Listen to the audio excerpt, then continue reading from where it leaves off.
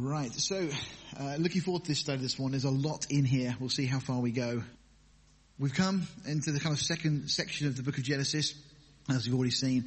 We're looking at this portion now, which really tails off in the end of chapter 36, looking very much at the life of Jacob. So we've gone through the life of Abraham from chapter 12 to 20, then really Isaac's life given to us from 21 to 27, and now this portion where we're looking at Jacob's life and the challenges and the experiences he had, the way that God just drew him closer. You know, last time we ended up seeing Jacob limping after his all-night wrestling contest with God.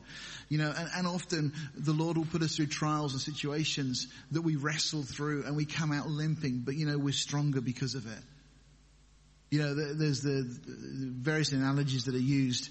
You know, the butterfly is a good one. And if you want to know more about butterflies, then you speak to Bob. He'll give you lots more detail than I can. But butterflies, when they go from that chrysalis stage to being a butterfly, they're kind of forced out.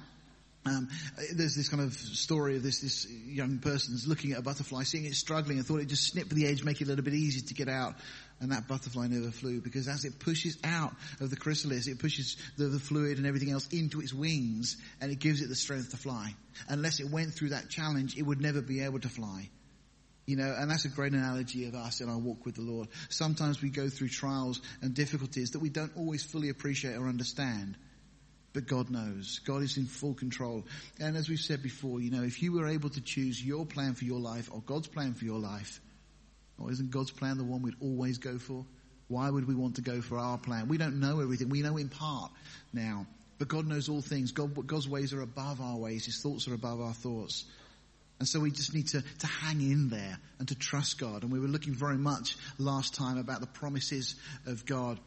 Well, again, we've gone through that wrestling, Jacob being reconciled with Esau, his brother. And what we're going to go on and look at is this bizarre, sad, quite distressing situation that occurs with Jacob's daughter Dinah, and then what the brothers do to avenge her. And then in chapter 35, we go on to Jacob returning to Bethel. And it's interesting what he renames this place at that point as well. We'll talk about that if we get there. And then the last chapter really dealing with the life of Jacob. We just get this generations of Esau, which is kind of a tangent, but you'll see how that kind of connects in as well. So we jump straight into chapter 34, verse 1, and we read, "And Dinah, the daughter of Leah, which she bare unto Jacob, went out to see the daughters of the land." This is where this problem begins at that point. Chuck Missler, in his commentary, just made this comment. I thought it was just put it perfectly. This action loosened a stone that caused a landslide. It's a great kind of picture of what actually really happens, because, you know, it's almost a whole load of rocks and things piled up on a hillside, and you just move one small stone and the whole lot comes crashing down. And that's the nature of sin. The nature of sin is to get us to take what we think is just one innocuous step, and it can lead to so many problems. Curiosity has killed far more than just the cat. You know, we've got to prepare our children for life in this world. And one of the lessons that we can see from this is that Jacob, however good a father he was, clearly hadn't done a good job in preparing his daughter's heart for the things that she was going to face. And we see that Dinah doesn't just go for a quick wander and come back home. There's some time that's spent in the world. And the problem is, the more time you spend in the world, the more chance there is of something of the world trying to pull you, draw you away. You know, we often have this expression, talking about the bright lights of the city. And people, particularly young people, this expression, you know, people are drawn to the bright lights of the city. You know, that's just a distortion of Satan. Because we should all be drawn to the bright lights of the city. But the city that we should be drawn to is the New Jerusalem. That's the brightest light. That's where we should be drawn. It's nothing wrong being drawn to the bright lights of the city, but the cities of this world, it's not a good place to be drawn. They have nothing. We end up like being moths drawn to a flame with this world. We read that when Shechem, the son of Hamor, the Hivite, prince of the country, saw her, he took her and lay with her and defiled her. In a word, he raped her. The Hebrew that we have there in verse 2 indicates that irresistible force was used. This wasn't her choice. The word Anna in the Hebrew speaks of defiled and indicates a dishonorable treatment. And a woman that was subjected to this kind of experience would have no expectancy of ever having a valid marriage following such a defilement after this. Far more so than even in our culture today. This was a dreadful thing that took place. And we're told, speaking of Shechem, that his soul clave unto Dinah, the daughter of Jacob, and he loved the damsel and spoke kindly unto the damsel. Well, kind of a bit late for that really, but clearly he falls in love with Dinah here. Lust, by the way, promises satisfaction, but it cannot deliver. It's not within its power to deliver that which it promises. It's purely just this lure to something that it can't fulfill. And we all fall victim to the notion that if we have such and such, we'll be happy. We do that in anything in our life. The idea that if only I could get that, then I'd be happy. And often we think about it in material terms. That if I had this piece of furniture, or if I had this house, or if I had this car, or if I had this job, or whatever, then I'd be content. But we could think of it in regard to relationships. That, if only I was in a relationship like this, or if I had this or that. The truth is, you won't be happy even if you get those things, because that's not the real problem. You see, the acquisition of wealth, possession, security, love, comfort, all of those things, they can't fulfill the longing that we each experience. The problem is we make the longing or the acquisition of those things, we think that is the fulfillment, or will be the fulfillment of that longing that we have. But Psalm 87, verse 7, just hits the nail on the head. It says, all my springs are in thee. That's where we find satisfaction. That's where we find that which we strive and we seek for in so many different ways in different areas of our lives. You see, almost we compartmentalize our life and we think about, relationships and the material wealth, and we think of our spiritual life and think that Christ can satisfy the spiritual, but the other parts, well, that's not really what he's trying to do. No, Jesus wants to completely give us everything we need for every situation, every circumstance. Paul makes the point in the New Testament, doesn't he, that he learned in all circumstances to be content. Why? Well, because Christ was his goal. And so whatever the situation, he was just glad because he knew that Christ was there with him in that situation and circumstance. And if he had Christ, he had everything. All my springs are in thee. Everything we need is found in Christ. Also, Chambers makes a comment to the effect, and this is just kind of paraphrasing what he says, but basically, if you can't do it now, you won't do it then. Oh, and this is so true of our lives. How many times have you made a decision, well, if I could get a new Bible, then I'd read it. Or if I could get this or that, then I would do that. And it doesn't happen. Why? Well, because the object that you were after doesn't provide you the means in which to do it. If you're looking for a deeper spiritual walk with the Lord, if you're looking for that time of quiet and meditation each day, and you think, well, if only I could do this. Yeah, and I fall and prey to these things. We've just had our room that we've redecorated and got some new furniture at the back in the kitchen area at home. And I thought to myself, it'd be great when it's done because I can sit down there and I can sit and read and study and it'll be lovely. Do you know how many times I've done that since we did the room? Twice. We make the assumption that those things will provide the mechanism, and then it's not that way. It doesn't work. Again, we think that if we had a certain thing, it would change the situation. But we mistake the situation for what it really is.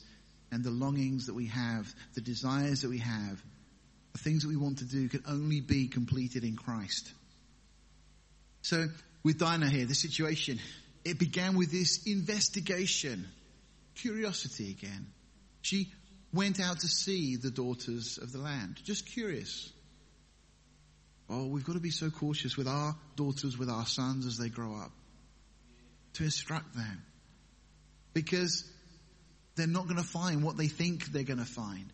You know, one of the problems that we see in schools today is interesting, just taking Marla recently around the secondary schools and talking to some of the teachers, and one of the conversations that came up that was asked by some of the other parents in these open evenings was about bullying and so on. And, you know, a number of the teachers said that one of the problems exists within those little groups when you've got 2 or 3 children, and then they have this falling out and they can say really harsh and nasty things. And, you know, all these children want to do is to fit in and be part of a group of friends. And isn't that really the same for all of us? We like to be accepted. We want to fit in. Well, Dinah here, no different. Nothing's changed. She wanted to kind of fit in. You know, and I guess growing up, we don't know how many other daughters Jacob had. We from scripture, it indicated that he had other daughters. Dinah's the only one that's mentioned because of this particular situation. But maybe with all those brothers, she felt a little bit isolated. And she wanted some female friends as well. And so she goes out. And so again, intrinsically nothing wrong in this, but of course the danger is when you get drawn to other people's gods, other people's ways, other people's approach and philosophy for life, which most of the time is godless. Yeah, and it wasn't just a fleeting visit, because again, we understand from scripture that she stayed for many days, and it ends with this compromise, with Shechem taking her, defiling her, and so on.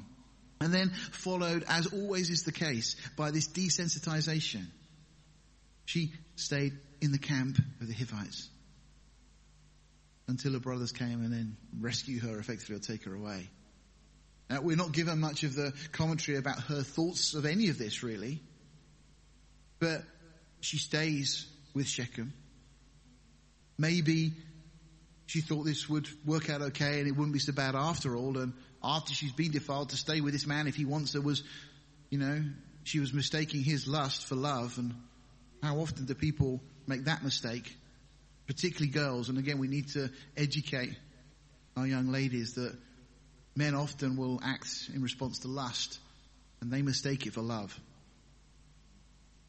You know, we see that progression in Psalm 1. Just have a very quick look at this, because we read in Psalm 1, "Blessed is the man that walks not in the counsel of the ungodly, nor stands in the way of sinners, nor sits in the seat of the scornful.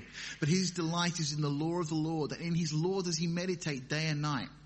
And he shall be like a tree planted by rivers of water, that brings forth his fruit in his season. His leaf also shall not wither, and whatsoever he does shall prosper." What a great statement to live by. You know, if we want a blessed life, well, this is it. This gives us everything we need just in these 3 verses here. We see step 1 that we see on this downward slope, because we are walking through life. You know, and we have a choice who we listen to. Dinah had a choice as to who she listened to. Step 2 then is the result of listening to the counsel of the ungodly. You know, and it causes us to stop and stand in the way with sinners. We just become curious to what they're saying. And then the final step, the edges become so blurred, just as it had done for Dinah here, that we end up sitting and participating. You know, you go from that walking to stopping and listening, and then you sit down and you end up becoming scornful of the things of God. It's exactly what's happened to Dinah, and probably for you and I, it's the same experience that we've had many times in many situations. And it's such a dangerous thing, you know, in the workplace, it's such a dangerous place, because there's that desire to try and be appealing as an individual to other people. You want people to like you. And so maybe you don't say the things you want to say. Maybe you don't stand up for what you believe all the time. And you all of a sudden you find yourself standing and listening to what is being said. And then all of a sudden you find you're participating. You know, and you can relate that to your own personal experience. It just applies right across the board in whatever circumstance. You know, this is what Scripture reveals us. Psalm 1, we have it there. 1 Timothy, Paul said to this young man who was being trained to be a pastor, "Now the Spirit speaks expressly that in the latter times some shall depart from the faith, giving heed to seducing spirits." You know, sometimes we miss this, don't we? These spirits that are out there, these angelic, fallen angelic beings, and these demons, They're trying to seduce us. You know, how do they seduce? Well, it's not by putting something in front of you that you don't want. Nobody would seduce me by putting in front of me a plate of broccoli. It's just not going to happen. Chocolate, maybe. But you see the point that this seduction is always done in a very seducing way. It's appealing to us. That's why we're drawn to these things.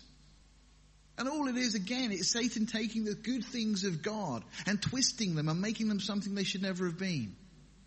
Or promising us something that is right and proper, but in an improper way.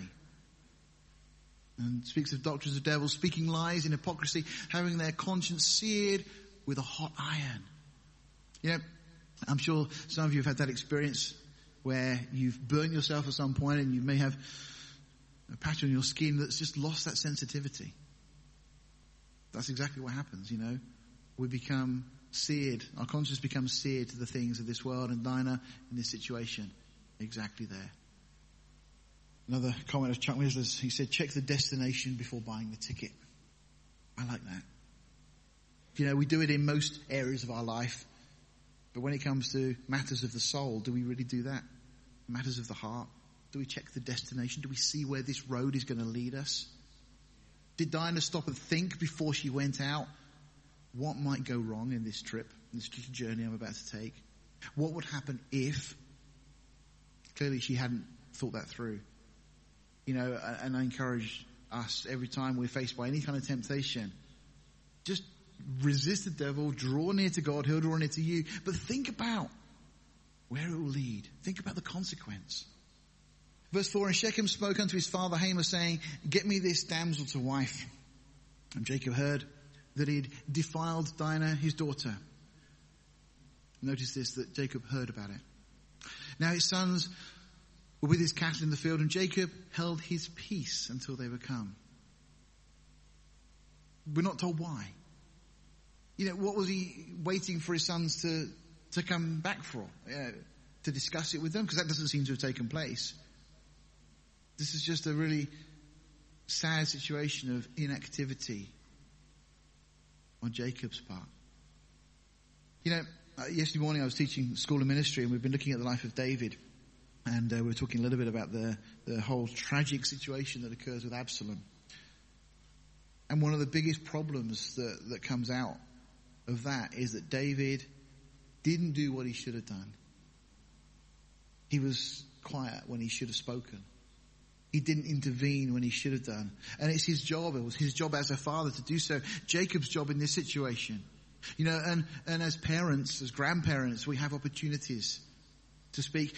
You know, one thing I've become more and more aware of over the years is that people listen even if they don't give the appearance that they're listening. You know, and as a parent, as a grandparent, if you speak to children, they will take it on board. They may not show that they are, but those things do sink down, and we need to be bold and strong.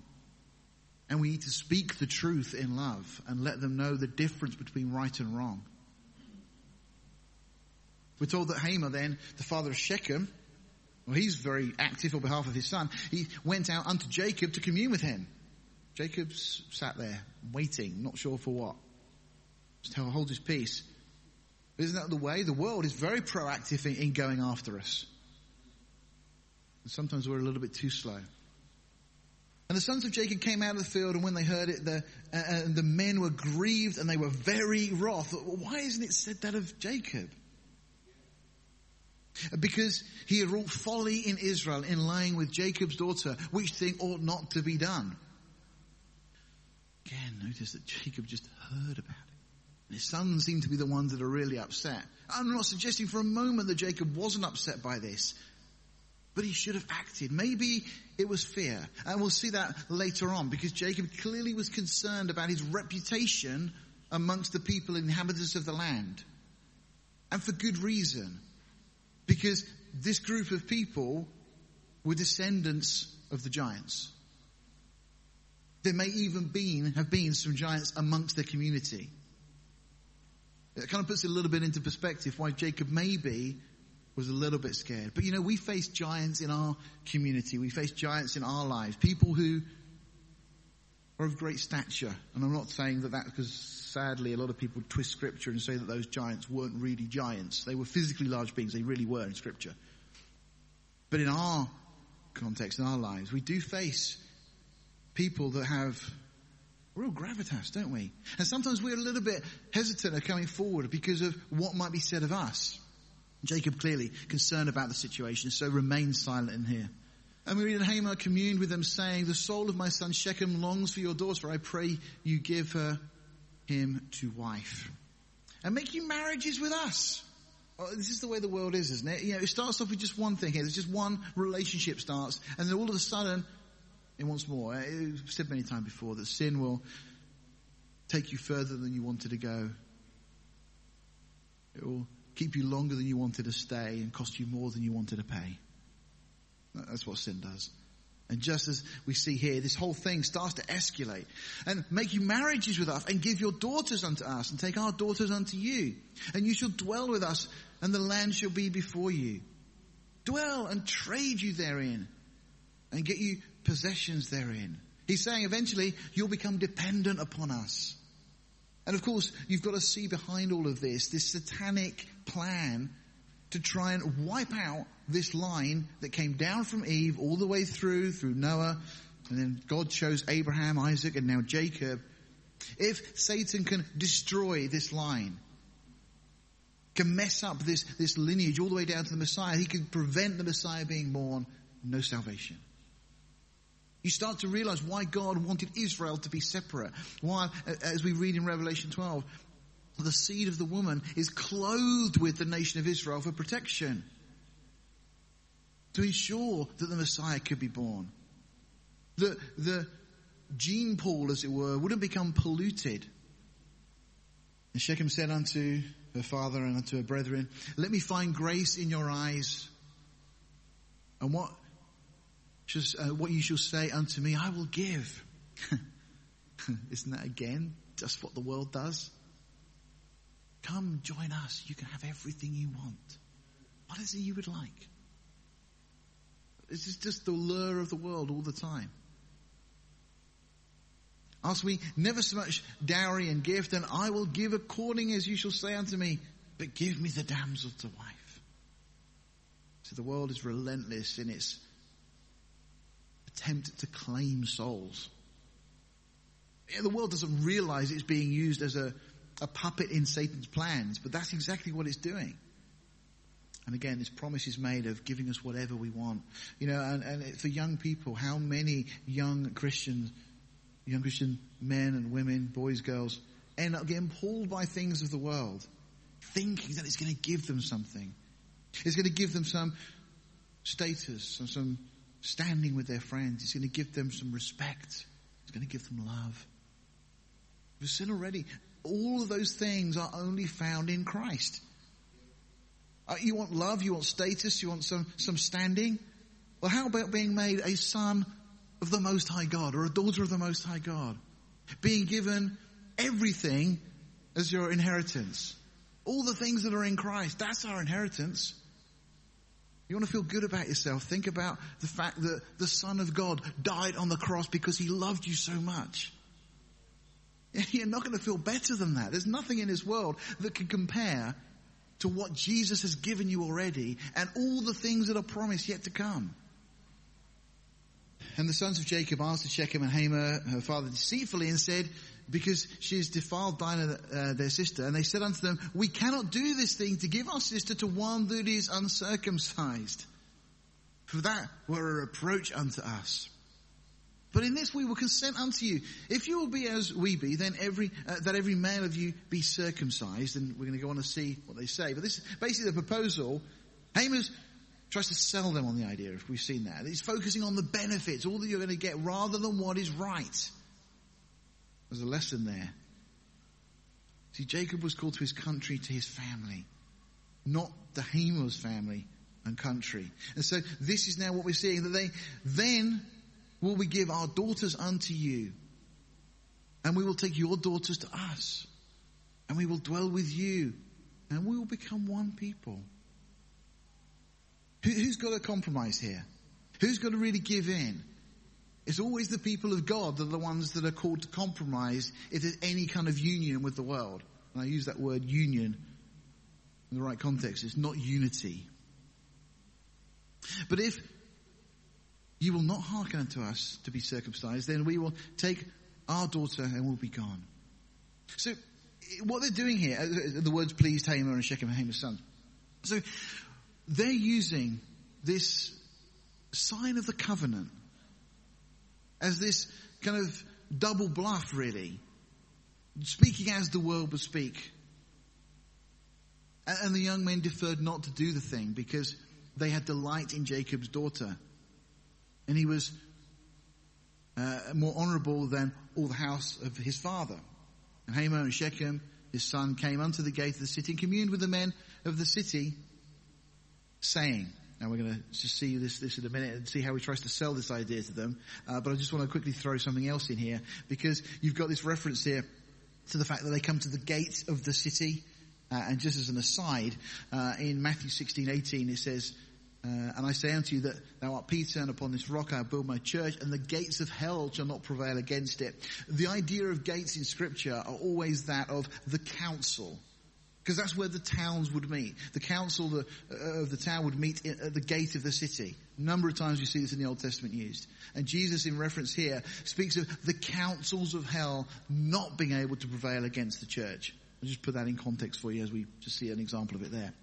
But let's see how he tries to sell. So this is Shechem now and his father Hamor trying to sell the idea to the men. He says, these men are peaceable with us.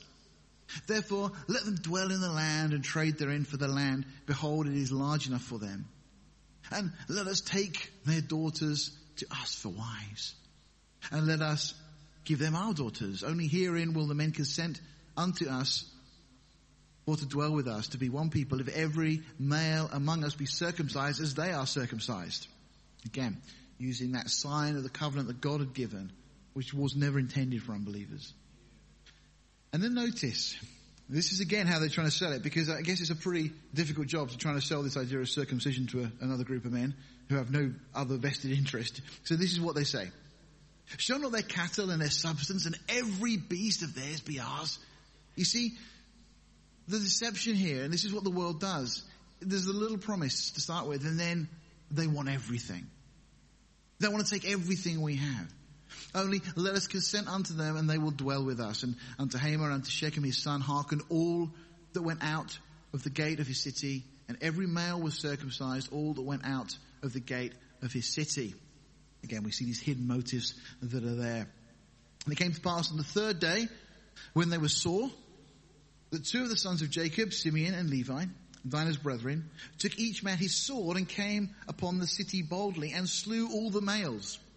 And they slew Hamor and Shechem his son with the edge of the sword, and took Dinah out of Shechem's house and went out. It's a horrible scene. And the sons of Jacob came upon the slain and spoiled the city, because they had defiled their sister.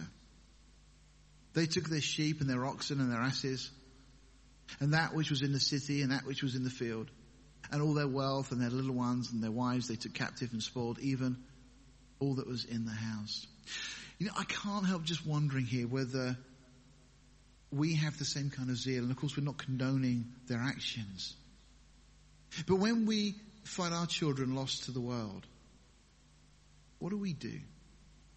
Well, certainly our Heavenly Father is not passive like Jacob in this context. But, you know, are we zealous? Do we want to see them won back? There is a lesson there, I think, as well. But they were clearly wanting revenge. They wanted more than just revenge. And so they wait till the men were clearly in pain. And they label their actions as righteous retribution. And again, I'm not condoning their actions, but there is something about their attitude which could be commended. And again, then they plunder the people.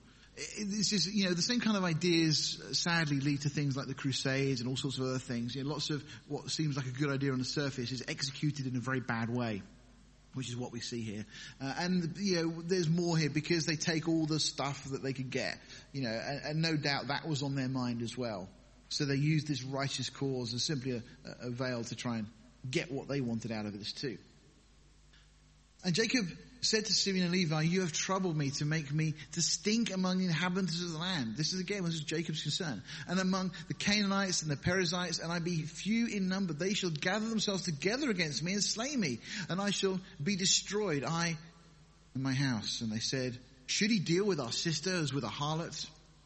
It's a very light rebuke. He doesn't rebuke them for killing, by the way. Its only concern is my reputation. And by the way, the sons do get the last word. It just strikes of a bit of an issue here with Jacob not taking that control and authority in his family that he should have done. And had he done from the start, maybe Dinah wouldn't have even gone out in such a way. But easy to look in hindsight, isn't it? Jacob's free will choices have got him into a lot of trouble thus far. Just a couple of verses from the New Testament. In 1 Corinthians 6:12, we're told, all things are lawful unto me, but all things are not expedient. All things are lawful for me, but I will not be brought under the power of any. Well, we can apply this to Jacob's life. We can certainly apply it to Dinah's life. Was there anything wrong with her going out to visiting the daughters of the land? Well, intrinsically you say maybe there wasn't, but it was certainly one of those things that wasn't expedient. It was never going to be something that was going to help her. It was never going to be something that was going to enhance or bless her relationship with her father, and most importantly with her God. Verse 23 says, all things are lawful for me, but all things are not expedient.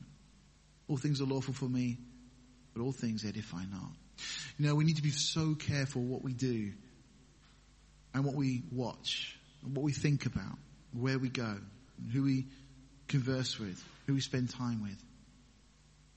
Because it may be on the surface there's nothing wrong. But the problem is when they provoke that curiosity. That's when it then leads. And we're told, I believe it's James, isn't it, that desire conceived brings forth sin. And sin, when it's full grown, brings forth death. Let's just take this next chapter and then we'll finish. God said unto Jacob, arise, go up to Bethel and dwell there, and make there an altar unto God that appeared unto thee when thou fleedest from the face of Esau thy brother. So this place that Jacob had already left, where he'd met God the first time, where that ladder up to heaven with the angels ascending and descending and so on, he names the place Bethel, the house of God. And then Jacob said unto his household and to all that were with him, put away the strange gods that are among you, and be clean and change your garments. Now, maybe shutting the door a little bit after the horse was bolted here, but it's still a really positive thing that Jacob now does. Maybe he's recognized that too many things have been brought back from Uncle Laban. Too many things that have been part of the world that had come with them. I mean, why would he even need to say, put away the strange gods that are among you? And maybe he's been reminded because of this situation that had he have instructed Dinah, had he not allowed her to maybe have her own strange gods, this whole situation may never have occurred in the first place. And so for Jacob now, there's this real, let's get back to God. Let's get back to the things of God. Again, Jacob clearly recognizing that corrupting influence of the world. And those foreign gods representing corrupt passions and so on as well. The garments representing very much a loss of identity. It's interesting, isn't it, how people often end up wearing clothing to be like the world. The world just has this whole marketing machine trying to get us to look like they want us to look. And so often that is a losing of our identity in Christ. We try to become like the world, or look like the world, and be like the world. Nothing wrong with looking nice, but we should examine our motives.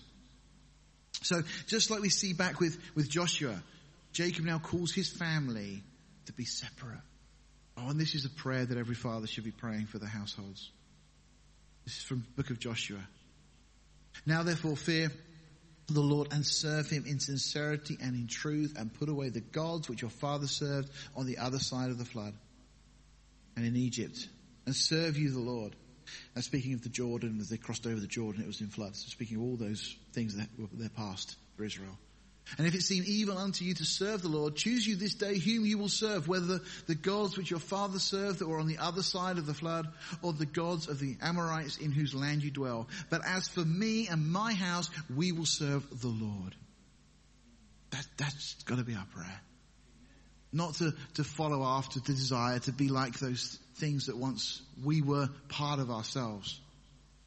But to be separate. 1 Thessalonians chapter 4 verse 1, I believe it is, that says that God's will is our sanctification, the setting us apart. As I said earlier on, holiness equals happiness. Holiness does not equal drudgery and stifling our own style or whatever else. Holiness is the best thing that any one of us can seek after. To be like Jesus. To be transformed. We can't do it by our own strength. We have to be transformed by God working in us through His Spirit. But the joy, the peace, the happiness comes through those things.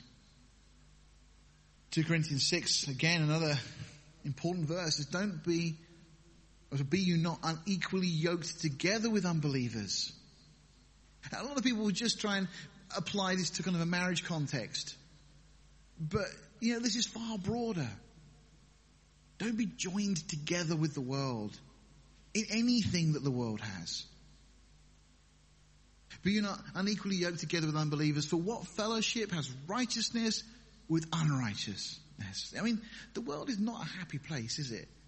The people in the world are not generally happy. They're always striving for something. They're looking for something. They're looking for acceptance. They're looking for the next thing. Well, contrast that to the state of mind and heart and life that comes from being righteous, being content in God. I may have told you the story before, but I remember when I was a lot younger, I started working for BT, and you get your first couple of paychecks through, and I went out with a friend and two girlfriends. They weren't our girlfriends, but they were friends who were females, and we just went out together. We went swimming for the day. And the girls had kind of gone off and we were chatting, and I was just sitting kind of a jacuzzi thing in the swimming pool area with this guy. And this guy was he was just the coolest guy. He was like, he had Armani jeans and he had a nice watch, and he's just not in the swimming pool, but he had those things. And everybody just kind of talked about this guy as being really super cool. And it was like, I kind of in my heart thought, I'd like to be like Stuart. Stuart was this really, And we were sitting there chatting, and it just totally blew my mind, because he said to me, I'd really like to be like you. I went, what? He said, well, you kind of, you know what you believe. He said, you've just got that kind of security in life. I was like, whoa. And really, ever since, it's really affected my kind of thinking about the way people think about you as individuals and the way we think of other people. We look at people and think they've got it all together. But often inside, there's just turmoil. This contrast again. Being yoked with the world. Why would we want to be yoked with the world when that's where the world's at? Compare that to righteousness. And it says, what communion has light with darkness? That's like the light saying, well, I quite like to be dark sometimes. It'd be quite... And what concord has Christ with Belial, or what part has he that believes with an infidel? What agreement has the temple of God with idols? We are the temple of God. Our bodies are the temples of God. God dwells in us. For you are the temple of the living God. As God has said, I will dwell in them and walk in them. I will be their God, and they shall be my people. There's nothing cooler. There's nothing better in life than having this privilege of being chosen by God to be a place where He will dwell. Wherefore come out from among them and be you separate, says the Lord. And touch not the unclean thing, and I will receive you. So, Jacob telling his family, put away all this stuff. Get rid of it. We're not going to live that way any longer. And let us arise and go up to Bethel, and I will make there an altar unto God, who answered me in the day of my distress and was with me in the way which I went. Sometimes we need these sharp reminders in life to bring us back to that place. Jacob now, because of this horrible situation we've just looked at in the previous chapter, brought back to remembering that God actually is the one that has led him this far, that has delivered him, and has promised to be with him. And they gave unto Jacob all the strange gods which were there in their hand, and all their earrings which were in their ears, and Jacob hid them under the oak which was by Shechem. By the way, when we see trees in Scripture, almost always they have some symbolic reference to the cross. And this is what we do with those things of the world. We take them and we bury them at the cross. And they journeyed, and the terror of God was upon the cities that were round about them. We've seen this a couple of times with Jacob. He was concerned now because of what other people would think. He was concerned about Esau. God is already going before him. And they did not pursue after the sons of Jacob. And probably they've heard about what's happened at Shechem and they're not going to mess with them. But God clearly doing a work. So Jacob came to Luz, which is this place that previously was known as Luz and gets renamed to Bethel, which is in the land of Canaan. That is Bethel. And he and all the people that were with him. And he built there an altar and called the place Bethel, because there God appeared unto him when he fled from the face of his brother. Now, this place Jacob has already named Bethel, the house of God. Okay, Beth being house, El being the name of God, Elohim. But he now calls it El Bethel, God's house, God, the house of God. Or if you like, God is the God of the house. And it's, it's realizing that the house or the place itself wasn't special. It was God that had made it special, because that's where he'd met with God. Because there God appeared unto him when he fled from the face of his brother. Now they've come this journey back down into the land, again from Mount Gilead to Shechem. And we see this journey now down to Bethel, and we're going to carry on down towards Bethlehem, Ephrathah, down to the place that we know very well. That's the area that Jacob is going to end up heading towards.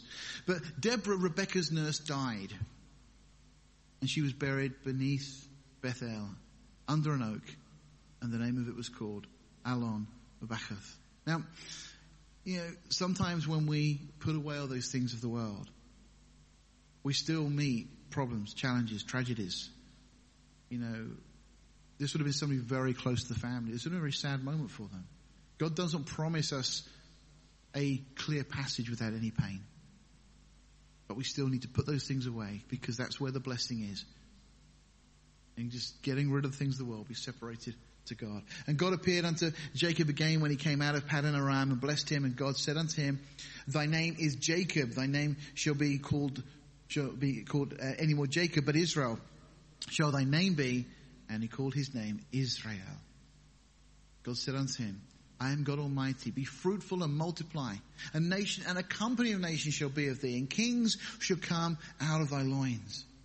And the land which I gave Abraham and Isaac, to thee will I give it, and to thy seed after thee will I give the land. See, it's God's land, and he gives it to Abraham, reiterates it to Isaac, and now telling Jacob, this is your land. I'm giving it to you. Not to the UN, not to anyone else. This is God's land given to Israel. And God went up from him in the place where he talked with him. And Jacob set up a pillar in the place where he talked with him, even a pillar of stone. And he poured a drink offering thereon and poured oil thereon. And Jacob called the name of the place where God spoke with him, Bethel. And they journeyed from Bethel, and there was but a little way to come to Ephrathah. And Rachel travailed, and she had a hard labour. And it came to pass that when she was in hard labour, that the midwife said unto her, Fear not, thou shalt have this son also. And it came to pass, as her soul was in departing, and we're told, for she died, that she called his name Ben-Omi. But his father called him Benjamin. She names him son of my sorrows. Jacob names him son of my right hand. And in that, there's a lovely picture of Christ, who came as, first of all, that suffering servant. But then when he comes the second coming, he'll come as the one who's been seated at the right hand of the Father to establish his kingdom. And Rachel died and was buried in the way to Ephrath, which is Bethlehem.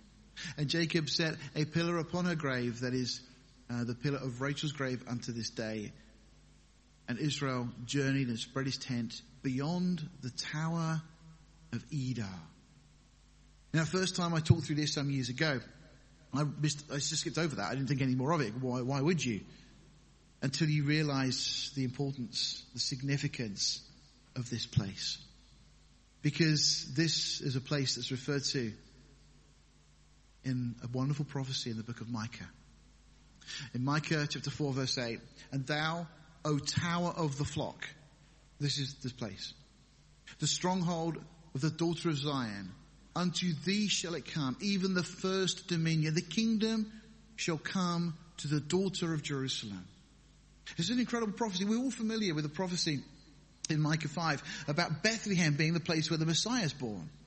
But this is speaking about the return from the Babylonian captivity and everything else, and the promise that the deliverance is going to come, first of all, to this place, the Tower of the Flock. And this place is fascinating.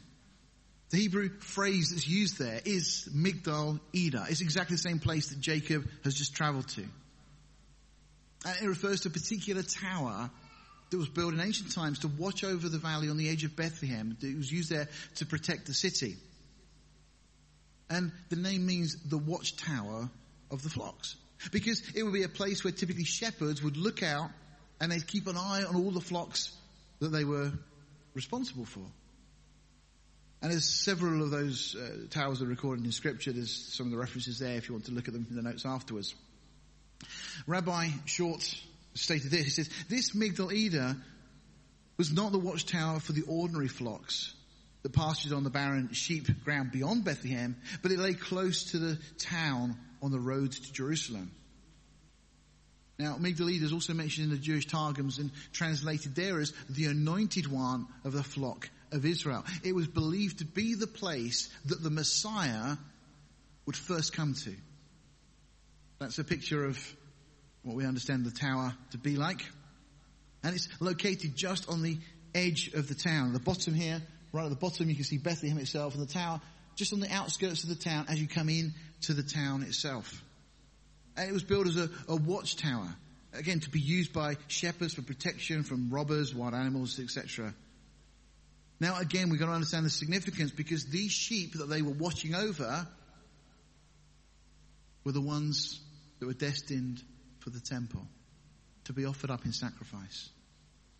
It was a very important job they had to guard these sheep. They weren't just any old sheep. These were sheep that were destined for the sacrifice in the temple, but it also served a dual purpose. Because during the lambing season, the sheep will be brought to the tower from the fields round about. And the lower level of this place served as a birthing room for these sacrificial lambs, which is very interesting. Because, again, they were under special rabbinical care. The shepherds would be instructed to maintain a ceremonially clean birthing place for these lambs to be born in. And once birthed, the shepherds would routinely place the lambs in this depression in the rock that was known as the manger. It wasn't a cattle feeding trough.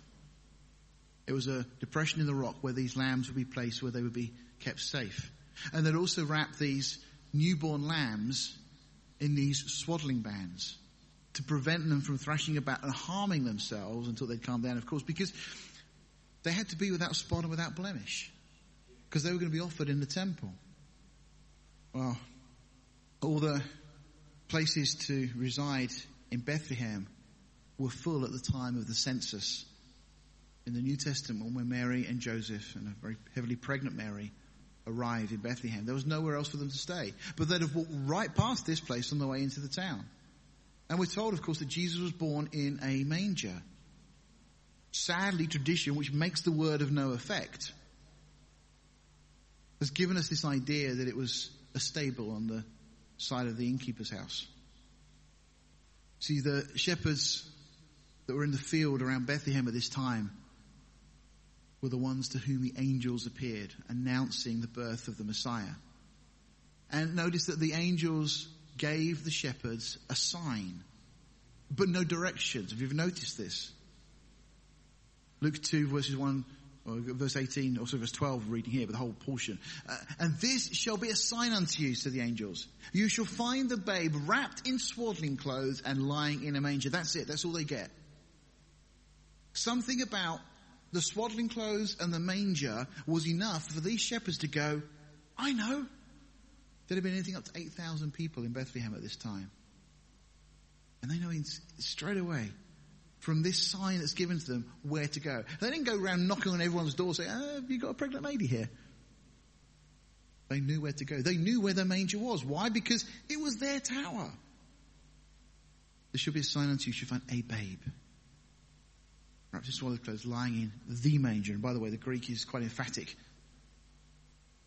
So this babe in the manger would itself confirm the words of the angels. And by the way, these shepherds would no doubt not have been ignorant of all the tradition had passed down to them from the Jewish Targum and so on. The belief based upon that prophecy in Micah that actually this was to be the place that the Messiah would come to.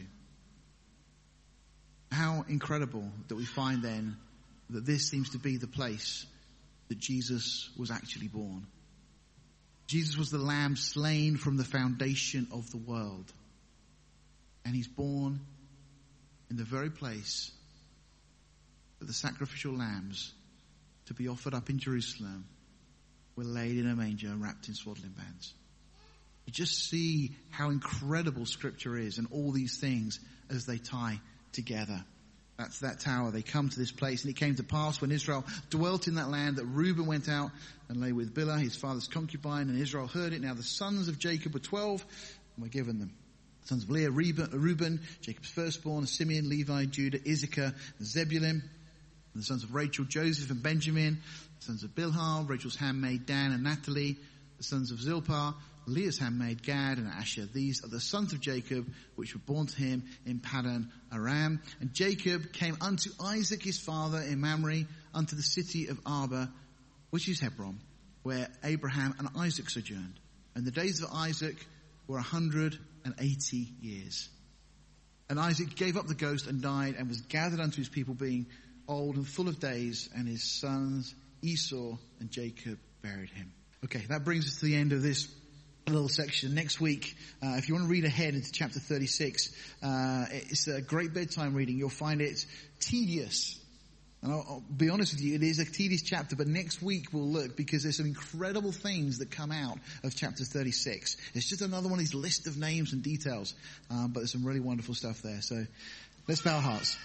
Father, we just thank you for this morning. We thank you for the lessons that you continually remind us of, Lord, and sometimes just teach us afresh from your word. Father, help us not to desire to be like the world. Help us, Lord, not even to be inquisitive that we want to go and find out what the world's like, but Lord, just to trust that which you've already told us, that there can't be any fellowship between light and darkness. And so, Father, help us to be separate unto you, Lord, to be like Jacob. And Father, even this morning, if there's things in our hearts, our mind, our lives, even intentions or thoughts of what we would like to do that are not expedient, Lord, may we bury them at that tree. May we bury them at the cross. Lord, just as Jacob's family left all those worldly things behind, and Father, they come to this place where again, Jacob is reminded that you are the God of the house. Lord, it's not just that you dwell in us, but you are the God who has given us life. You're the God who's made it possible to dwell in us. And Lord, you want us to be separate for you, that we would know the peace and the joy that comes from righteousness and holiness. Lord, thank you for these things. Lord, impress them upon our hearts over these next days and weeks, we pray in Jesus' name. Amen.